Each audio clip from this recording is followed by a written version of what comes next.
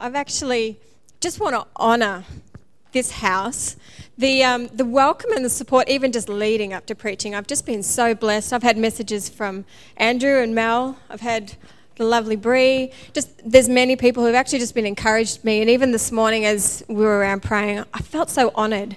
And so you guys actually do that so well. You do that so well. You blessed my heart. So to me, I feel like I am blessed to be able to stand up here. You have blessed me. But I pray today that the word that God has put on my heart will bless you. It comes out of a place of the journey that we've kind of been walking as a family for the last, it's actually happened over the last few months. Sorry, I've just got to open my iPad and it's not working for me.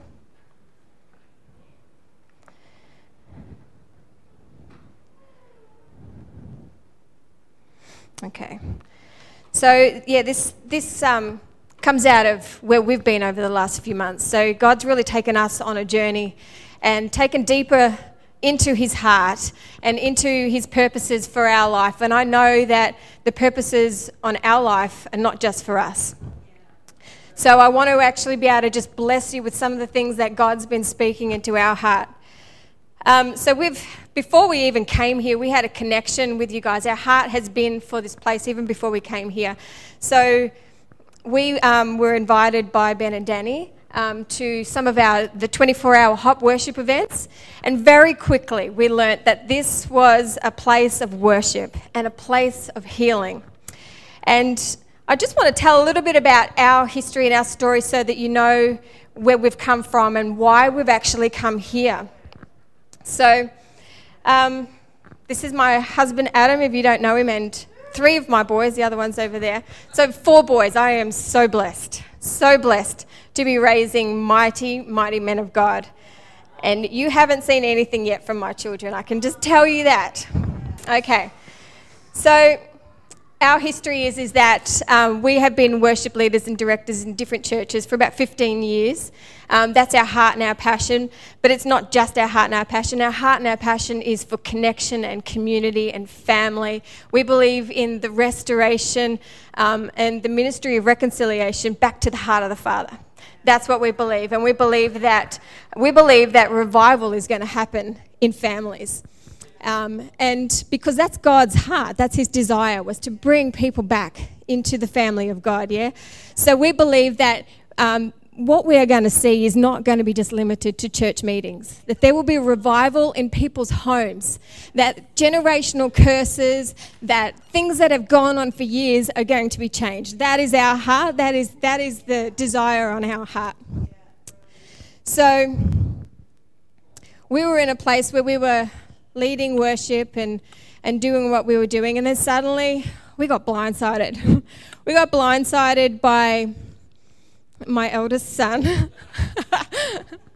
He got sick very quickly, very suddenly, and basically he was within a week of death, and his kidneys just packed in, and we don't know where it even came from, how it came about or anything, and we were just struck with a lot of trauma, a lot of questions, a lot of just, like when you go through life stuff, that everything just gets flipped upside down and you start looking at the world differently. You question things. There were thought patterns in our head that had been there and teachings that had been there for a long time that we started to look at and think, hang on, is this right? Is this true? And we started, because we were looking for deeper truth, deeper revelation, a deeper authenticity to our relationship with God, because it wasn't enough for us to just keep doing what we were doing. So we started to seek God in a different way, in a different place, and we started just praying for a fresh fire on our life, and we wanted deeper places and deeper wells with God. But we didn't know that by praying that God was going to pretty much arrest our lives. And it didn't answer the way we thought. We thought, deeper wells, deeper relationship. Oh, it's just going to get more intense. It's just going to get more exciting. But it was disrupted. And suddenly, everything that we were doing didn't feel the same. We felt uncomfortable. We felt dissatisfied. We felt discontent with the way that our lives were looking and our ministry and things that we had done before just didn't satisfy us the same way anymore. But this questioning we felt guilty for it. We felt like it was an illegal questioning almost. Like, how dare we think these things? I should just be satisfied in God, right? But we were going through this time with Lockie, and he was on dialysis, and we would watch him every night. He would basically get locked away to sit on dialysis, so his whole social life just went out the window. And during this time, I'd watch Lockie just sit in there and play guitar, and not just playing guitar, he'd play Xbox too, because he's not all that holy. He's a teenager. But no, we would pray in those moments that whatever the enemy was using for bad, that God would turn to good. And so we went through this time where, where things just didn't feel the same anymore. And we kept thinking, is there something wrong with us, God? Are we falling further away from you? Because some of these things that were once just inspiring us, even just the idea of our dreams and ministry and stuff like that, just didn't seem to have the same impact. And the stage and the platform and stuff like that, it wasn't there anymore. We just kind of thought, God, I don't want this to be my life anymore. So part of our journey was just a disruption. It was a real disruption of being uncomfortable. And we don't like that when that happens in our life, do we? We like comfort. We like formulas. We like prediction. We like to know what God's going to do. And we box God into how he's going to answer our prayers, yeah? Or am I the only one who thinks that? Yeah? Okay. But what we did, even in this dissatisfaction, is because there was no grid for this way of thinking for us. And we would start to say things to people and we'd just kind of get some funny looks like, why are you asking that? Why are you saying that? How come you're not happy with what you're doing? And sort of people would make us feel like we were terrible. So what we did is we started to bury it. We started to just hide that feeling. And we put it down, and you know what we did? We just kept serving. We just did what we did.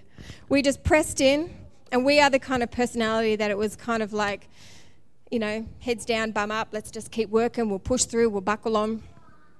And part of us doing that was actually because we needed community. We were going through some stuff, and we just needed to be around people who loved us. And our worship team in particular were like our closest family. Like, we had a lot of intimate moments with them. We learnt a lot about each other. We learnt a lot about grace. We learnt a lot about forgiveness. And as much as we were leading them, they were actually blessing our hearts and supporting us through a time when we needed it most. So part of our reasoning was we actually just needed to be connected into, to people. The other reason, though, that we kept on moving and kept on leading and kept on serving was actually guilt. We actually were motivated because what we wanted to do is we wanted to just stop everything. We just wanted to put it down and let God deal with some of the trauma, some of the hurts and things like that in our life. And we didn't really allow space for him to do that. And we thought that by continuing to serve was the right thing, It was good faithfulness, good loyalty. And also, not only that, we didn't actually have any other worship leaders in the church. So if we stopped, that would then be on our pastors. And nobody wants to lump extra work on their pastors, do they, Mel? So we were driven by this motivation of how could we do that to them if we stopped. But there was still this deep thing inside of us that we just didn't want to go through the motions. And it hit a wall, almost like a dam breaking, where we just thought, we can't continue on in the authenticity of who God is calling us to be and the purposes that he has for our life to just go through the motions. So we dropped everything. We dropped the roles, we dropped the titles, we dropped what felt like a belonging. You know, we had created our own little falseness, I guess, of how we felt we belonged. And suddenly we were left in this place where we thought, am I still going to be loved if I'm not doing what I'm doing? You know, and it's hard to function in a place in a space like that.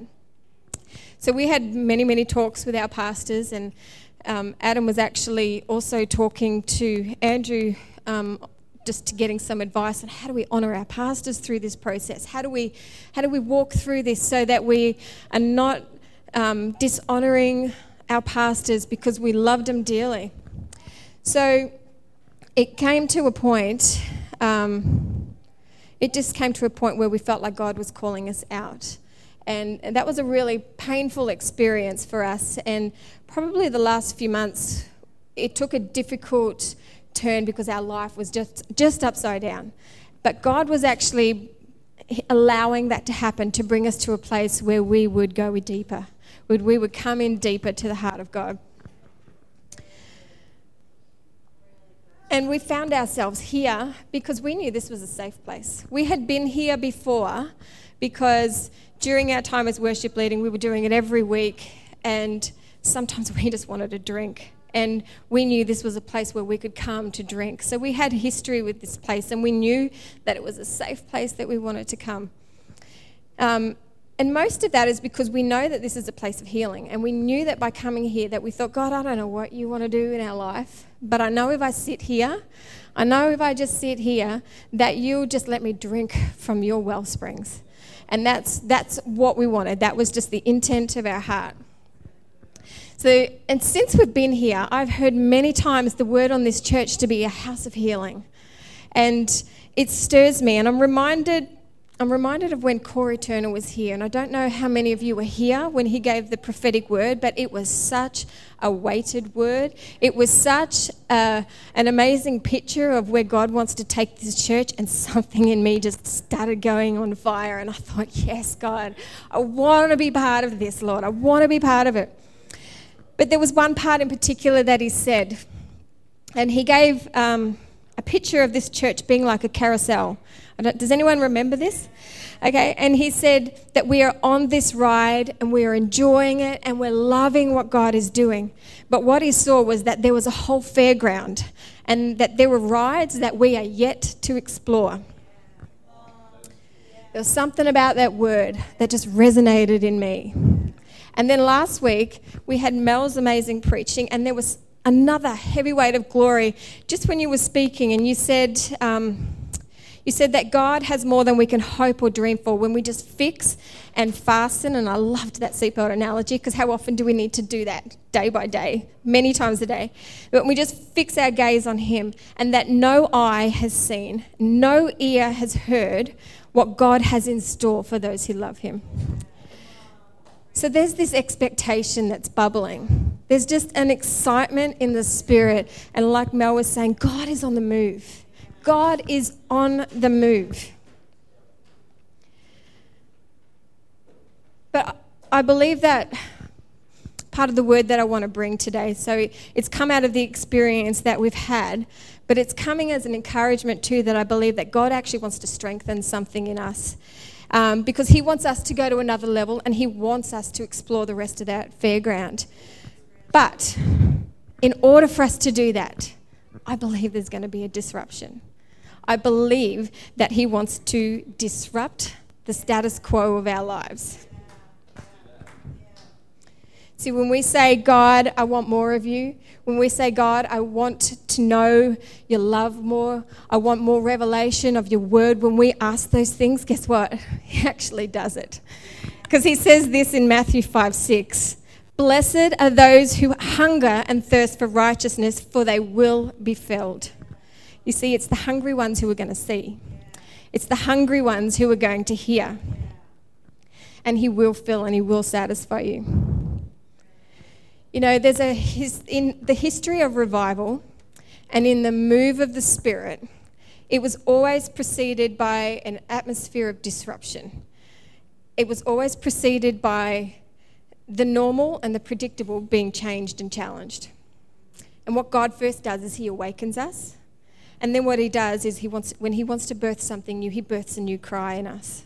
Yeah? So I want to ask you this question. What do you see that God is provoking in your spirit? Is he speaking something new to you? Is he stirring something in you? You know, these are the questions we need to ask ourselves if we're going to explore the rest of that playground, at the fairground, that we want to jump on those new rides. Now, you might say, but we've got the Holy Spirit. We've got a revival in our lives, right? Like, you know, isn't that what we're saying, that God's Spirit is in us? But what I want to say is this. If we have revival, then where is it on all flesh? Acts chapter 2:17 says this, "And it shall come to pass in the last days, said God, that I will pour out my Spirit on all flesh. Your sons and your daughters shall prophesy, your young men shall see visions, and your old men shall dream dreams." If what we have right now is revival, then I'm discontent. I am discontent. I mean, I'm really grateful. I'm really grateful what God has done.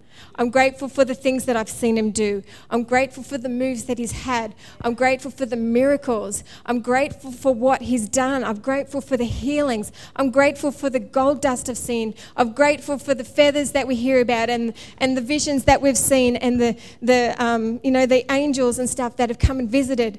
I'm grateful for all of that. I really am. But I know based on the word, that there is more. Yeah? I just want to clarify that there is a difference, and because I think sometimes we get confused about this when we're talking about open heavens, that there is a difference between an open heaven over us as individuals as there is over cities and nations. And I just want to explain that.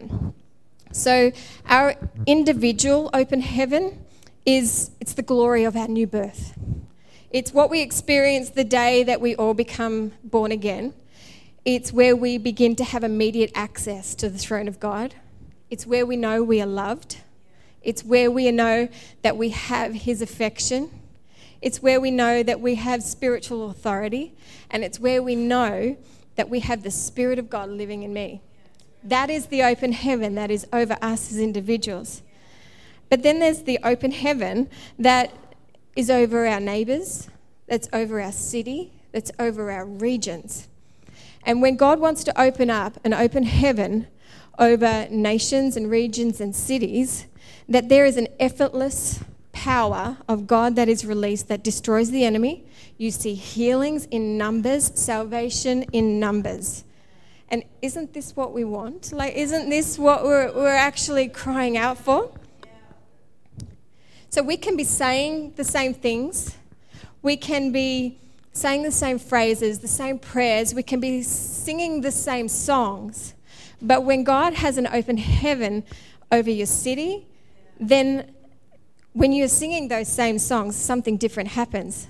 So an open heaven, when we're experiencing it as individuals, I can be a worship leader and someone can come up to me and say, "Oh, when we sang that song today, you know, I just felt God do this in my life." But an open heaven which is over a city means that we can sing that song and literally hundreds of people in that moment are transformed, are healed, that things are broken off their life. And we want to go from the one to the many. That's what we want to see. It shifts an atmosphere. That's what an open heaven over a city does. So as individuals, we freely receive that individual open heaven. But for the regional one, you actually have to contend for it. So as a son or a daughter, we rest. This is the language that we hear when we say we're resting. Because as a son or a daughter, I don't have to strive to get into the presence of God. I don't have to strive to feel loved. I don't have to strive to be forgiven. I don't have to strive to have access to the intimacy of the heart of my Father. That is what we have as a son or a daughter. But there is another posture that we're called to. And that posture is one of reaching. So we have rest and we have reaching. So we're not called just to do one. We're actually called to do both. It's not either or, it's both. That's what the position that we're called into. when we're in that place of rest, what happens is that we're pulled into the heart of God, and we are made so aware of his great love for us. And it is such a beautiful place to be, because there is nothing like knowing who you are in God, yeah? And I love that about this church. This church has such a great understanding of resting in our individual open heaven. It is such a great place where we know that we can come in. But you know what happens when we're in that place is that we don't just get to know how much we are loved, we actually get taken into the heart of God, and what he starts to do is he gives us his fiery vision.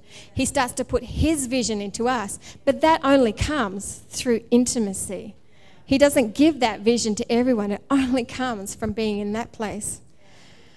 Bill Johnson puts it this way. He said, one of the most challenging things to do is to be full and hungry at the same time. When you live in an environment of blessing, one of the hardest things to do is to maintain our hunger. And hunger, as we know, it's actually a sign of good health, yeah? Like we see it in our kids. If they get sick, the moment they lose their appetite, we know something's not right. What is wrong with them? And it's the same with us, in the spiritual context. When we lose our hunger, we have to look at our spiritual lives and go, what's wrong, God? What's wrong? And so sometimes what he does is he allows things to go on in our life, and he'll bring them to a place and he'll disrupt us and say, all right, let's deal with this. Let's deal with this. So if you've been asking God for more, then I'm just saying to you, don't be surprised by the disruption. Don't be surprised by it. It will happen. And, that is a good thing. It's actually an outworking of God's grace on your life. So I actually want to just share the story of Hannah this morning.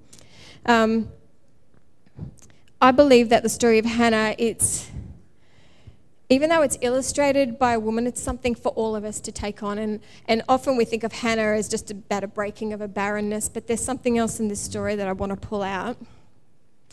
And I believe that it's a prophetic picture for us as a church. And I believe that what it is, it's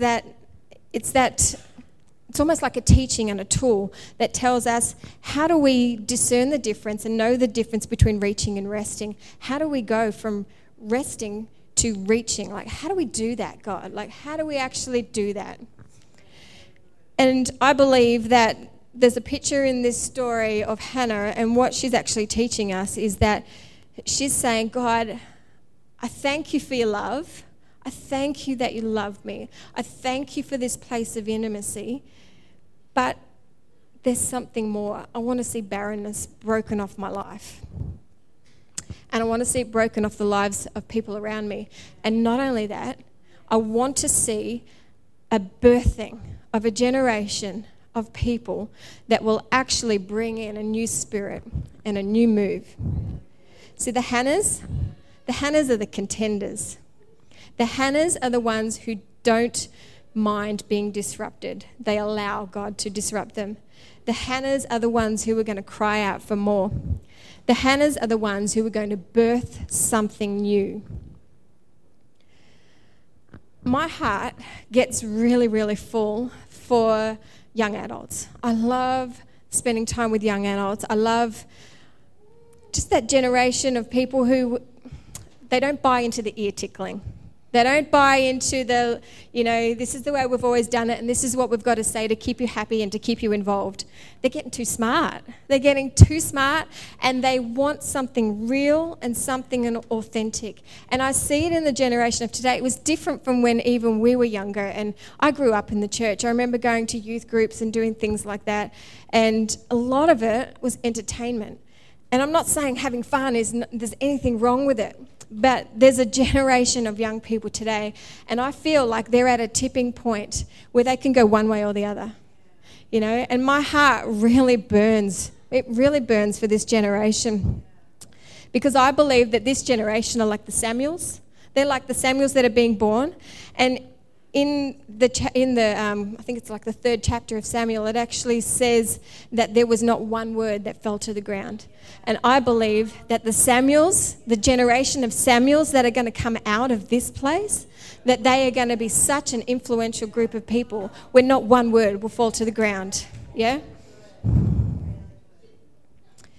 So 1 Samuel chapter 1, I don't have any of the thingos up there, but you can either read along with me or just listen to me. So, 1 Samuel chapter 1. There was a certain man from Ramathaim, a Zophite from the hill country of Ephraim, whose name was Elkanah, son of... Oh, there's too many names I cannot pronounce. I'm just going to skip to verse 2. Basically, he had 2 wives. And I think right there is probably the first problem if most of us would agree. 2 wives, not a good idea. Okay, so... one was called Hannah and the other Peninnah. If I'm saying that wrong to anyone who's intellectual, feel free to correct me later. But Peninnah had children and Hannah had none.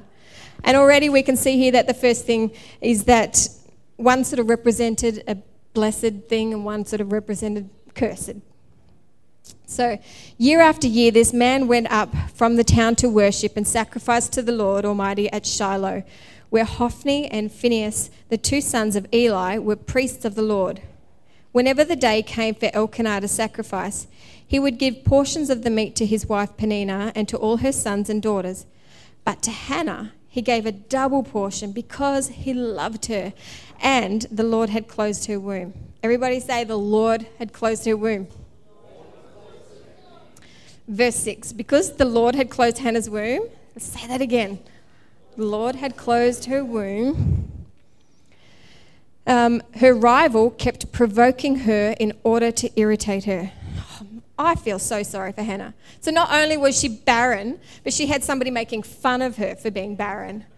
Like, I don't know if anyone else can relate to that, but when there's stuff going on in your life, and it's almost like, you know, you're dealing with something, but then somebody will come in and just either kick you when you're down or, you know, poke it a little bit just to make it a little more painful. And it's not always the devil. Sometimes it's just the circumstances of life where we're reminded of what we're actually missing out on.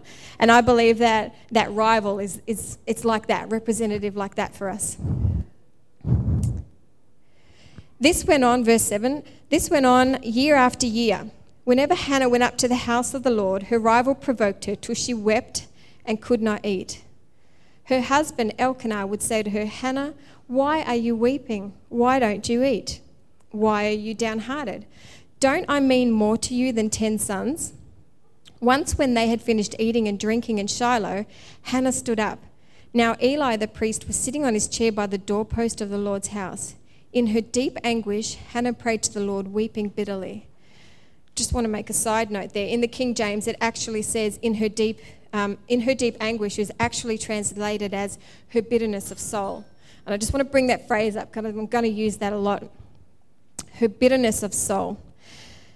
So she made a vow saying, Lord Almighty, if you will only look on your servant's misery and remember me and not forget your servant, but give her a son, then I will give him to the Lord for all the days of my life.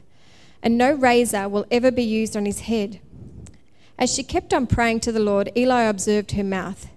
Hannah was praying in her heart and her lips were moving, but her voice was not heard.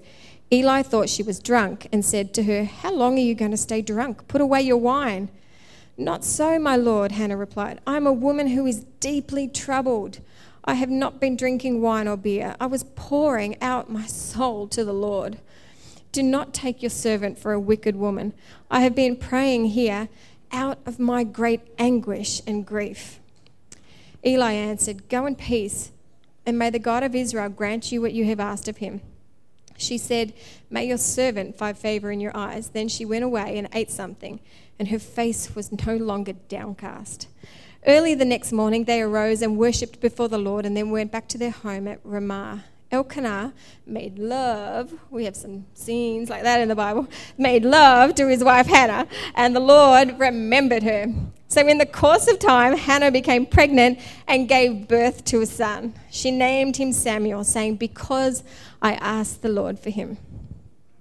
I love this story. So here we see this. We see that Hannah, she had this barrenness. She wanted a son.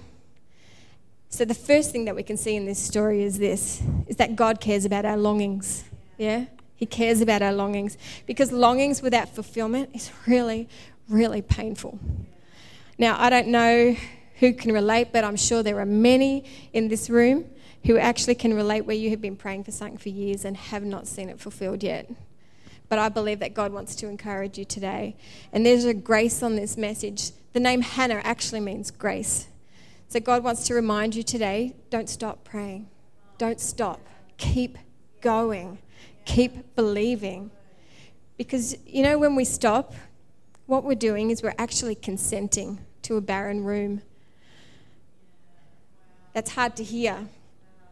Because we can sit there and say, God, but you haven't answered. But if he hasn't said no, then it's still open to an answer, yeah? Yeah? Now, we know that God is reversing barrenness. He's the one who opens them.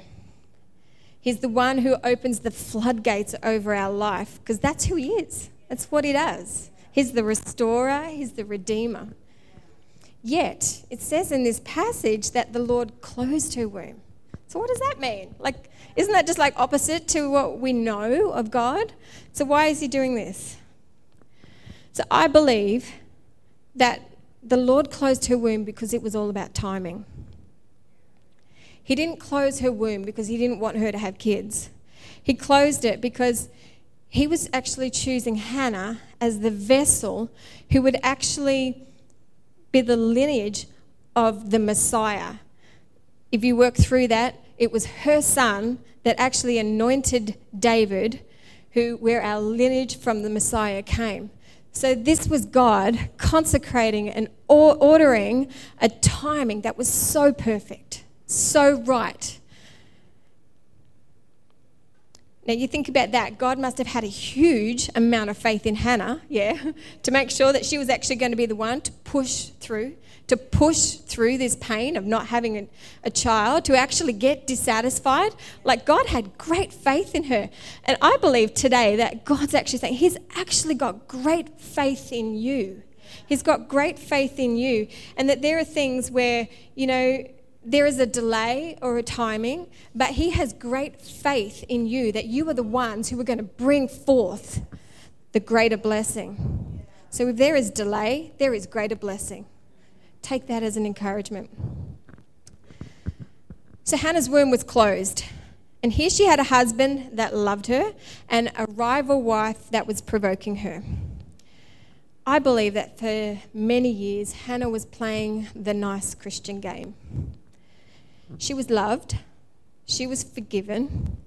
She was even given the double portion over her rival. She was given the choice meat. But there was an elephant in the room. She was barren. There was a ceiling over her life, and there was something stopping her from going deeper and further. And she couldn't bring forth any children because there was this deep yearning, and it went on for a long time. And we know it was a long time because it said year after year. And year after year, she wept and she didn't eat. So this was really affecting her. This was really deep in her soul. And I believe that she ran from that barrenness for years. She hid from it. She put Band-Aids on it. She denied it. I think we've all done that in places and moments in our life. And what she did was she buckled down. She continued to serve. She continued to go to church. She continued to attend every meeting. She continued to be seen. She continued to smile even though she was broken on the inside. Why? Because that's what we do. That's what we do. That's how we behave when we're Christians and leaders and pastors. That's what we do. It's how we deal with stuff. We just keep going year by year. We serve, we worship, we receive God's love, and we basically deny the elephant in the room because we can't appear to be weak. We can't appear to not have it all together. We can't not be the witness to how good our God is, The stuff that we're preaching. How can we say that there is a goodness to God when everything is not good? How do we do that? So we deny trying to find the answers. We deny trying to seek God's heart. And we just keep serving and we just keep going. And we do it in the name of being good Christians and being loyal and faithful. But I think sometimes we're denying that real part of our heart. See, I believe that God allowed her story to unfold over time. It was a process of time. And he wanted to bring her to a place where it wasn't just enough to be loved by God. And it wasn't just enough to be receiving that double portion. And it just wasn't enough to be in that intimate place. But she wanted more. She wanted the barrenness broken off her life. This is a prophetic picture of our church, all churches. That there are two types of believers. There are ones that are happy, seemingly blessed, got it all together. Everything is perfect in their life. They know that they're loved by God. They are content and they're happy and they're full of that choice meat. But that is the fullness of their vision. That's as big as it gets. And then there's this other type. Yeah, they're loved by God. And yeah, they're forgiven. But there's an elephant in the room. And they are really in touch with a lack. They are in touch with a lack of something in their life, be it personal, or they are in touch with a lack of power on the church, and they can't live okay with it. You see, they're not the same as everyone else, and they're not at ease with it like everybody else, because there's an absence of the Spirit, and there's an absence of power. There is a barrenness on the church. And I believe that God allows this to go on for years. He allows us to go on with our fake smiles, and then the dam breaks. And he brings us into that cry that will change history. You see, Hannah was in a bitterness of soul. She wept, she didn't eat. And in that place, she made a really rather bold vow. And see, this is where the groans begin to come forth. This is where she leveraged the pain. She embraced it and she used it to drive deeper. 19 years ago, I prayed a prayer just like this. My firstborn was born at 25 weeks. He was 1 pound 7. His thigh, Adam's wedding ring would fit around his thigh. And legally, he wasn't even considered a human life. You had to be, back in those days, you had to be 28 weeks gestation to be considered a life. So if he'd passed away, I didn't even have a birth certificate for him or anything. And he was like on a ventilator, basically life support, keeping him alive. And they had to keep turning up. He had lung problems where his lungs were just not fully developed. And we got to the point where the doctors came in and said to us, they said, we can't do anything else for your son. There's nothing else. We cannot turn the machines up. They are at the highest that they can go. There is no more air that we can put in him without breaking and perforating his lungs, and he will die. So it was always a balance of how do we keep them going? And they said, so we have come to tell you that you have tonight to decide how do you want him to pass away. And so they gave us these options. One was you can take all the machines off him, go into a quiet room and just hold him. 19 years later and I still feel you can just hold him and watch him pass away. Or we can help him through drugs and it can be done peacefully.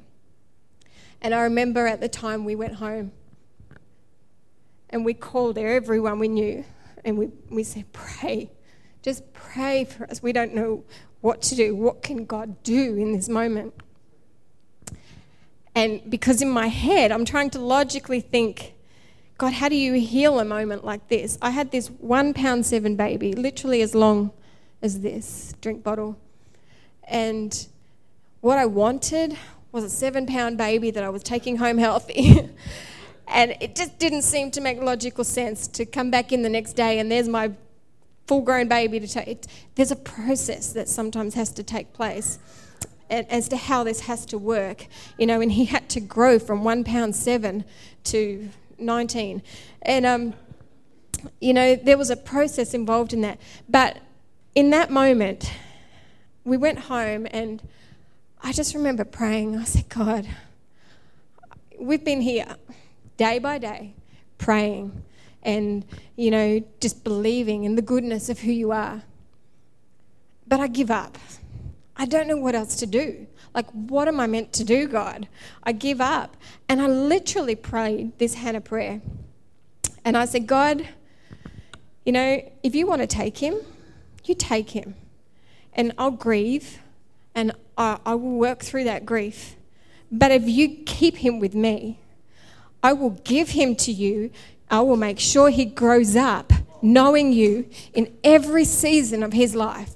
In every moment of his life, he will know that you are God and you are good. And he's sitting here today. God kept his life.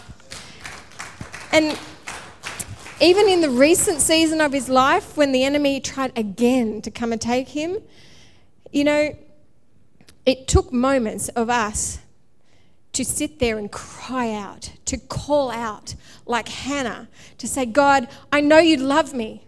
I know you care about me. I know I've seen you do stuff in my life. I know I've seen the miracles that you've done, but this is not enough right now. This is not enough. And our prayers began to change, not just from healing for Lockie, but we would say, God, you know what?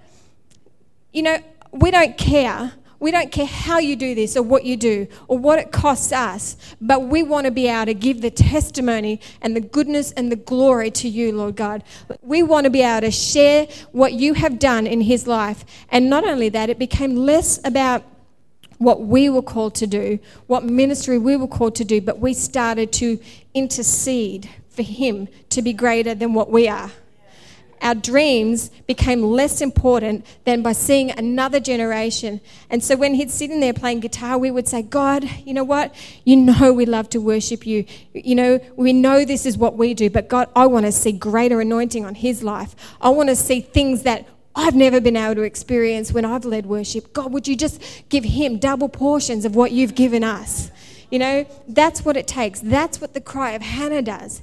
Hannah says, this is not about me and the baby that I want, but it's about what you're going to do through them, because she birthed a whole generation of a new prophetic, and she restored the priestly office that was corrupt at the time. So, this is what it becomes about. God starts to change something in us and in our heart and in our cry when we let the dams break. She was in this intense spirit of prayer, and that's where she gave up control. I believe that God will allow that bitterness of soul in us. I know God wants to heal every aspect of our life and he wants to restore. But sometimes when we're going through it, I believe that God is allowing it to bring us to a place, but we need to learn to leverage it.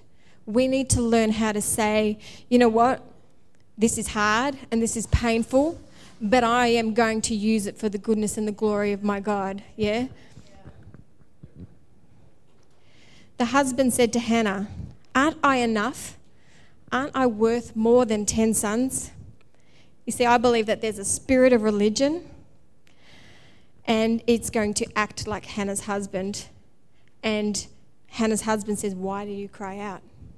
So this spirit of religion will say things to you like, why are you making a disruption? Why are you asking those questions? Why do you want to do it differently? Why aren't you satisfied with the system that we have? Isn't what you see enough? Why are you challenging? And the priest, Eli, thought that Hannah was drunk. You see, I don't think that there is a grid in the church necessarily for those who have a bitterness of soul where it deeply touches you.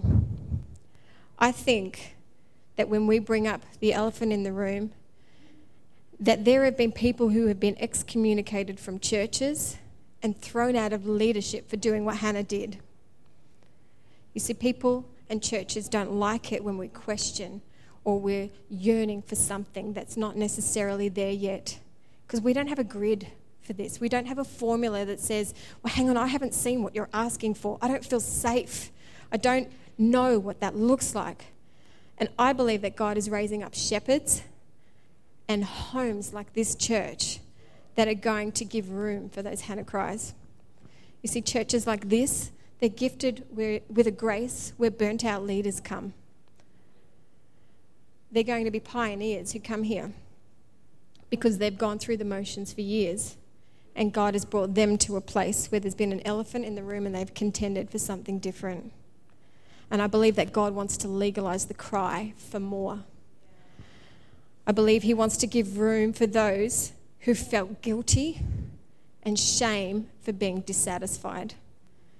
Like Hannah, she was receiving that double portion. She had the love of God. She had his affection, but she wanted more. It's a lie of the enemy to say, don't cry out for more. It's a lie of the enemy to say, don't ask questions or be discontent. Now, God wants to leverage those moments. He wants to leverage the anguish and the bitterness of soul that you go through to drive you deeper. It's designed to be like hunger pains. And it is actually a sign and a grace of the work of God in your life when he begins to disrupt you like that. Can I get you to play for me, Ben? We're in a really good place right now. You know, I believe that God has gifted us with the revelation of his great love, yeah? And we're in a place, I believe, where God is actually stirring something up in us as people, where we actually want to explore the rest of that playground, that we want to go to the rest of it and see what rides do you have for me, God? But it's going to mean getting off the one that we're on now. And that's not to say that it's bad. The carousel ride that we have been on has been good. It's a fun ride. We love that ride. But at some point, you have to get off that to try something new. And I don't know what that looks like. I mean, I've only been here 6 months, and I know there's history in this church of moves of God. I've been lucky to see some of those things written, you know, on Facebook when I've heard the testimonies of stuff that God's done in this church. But I believe God wants more even than that, yeah? I think God wants to do something new again and again and again. We're in a place where we know that we can rest. We're in a place where we know we are sons and daughters. This is a good place. It's a good place spiritually and physically to be right now. But He's preparing us for an open heaven, not just over us, but for our city. I know God wants more. And I believe that God, He wants to release a grace where we can contend for more. And I also believe that He wants to give us discernment, because we need discernment to know when to rest and when to reach. And only God can lead us in those moments, because there's going to be moments where we need to rest in deeper and harder to the heart of God so that we can be downloaded with His fiery vision. It's only going to come through intimacy. It's only going to come in that secret place. So we've got to discern the difference. We've got to know when to do reaching and when to know resting. Can we just stand?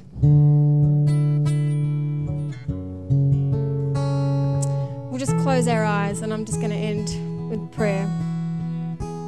You know, if this message has resonated with you, if there is something in you where you have felt either a discontentment with what the Spirit of God is doing and you want more, or if you feel like there's been a deep anguish in your soul and God wants to actually do something and come in and use that moment for more, I just know that God wants to come in right now and touch His people. I just know that he wants to come in and he wants to do something new. He wants to release a grace over your life. He wants to release healing. He wants to lift off any shame that may be around the questions that you've had. The pioneering spirit that God actually wants to birth in you can sometimes look different and unfamiliar.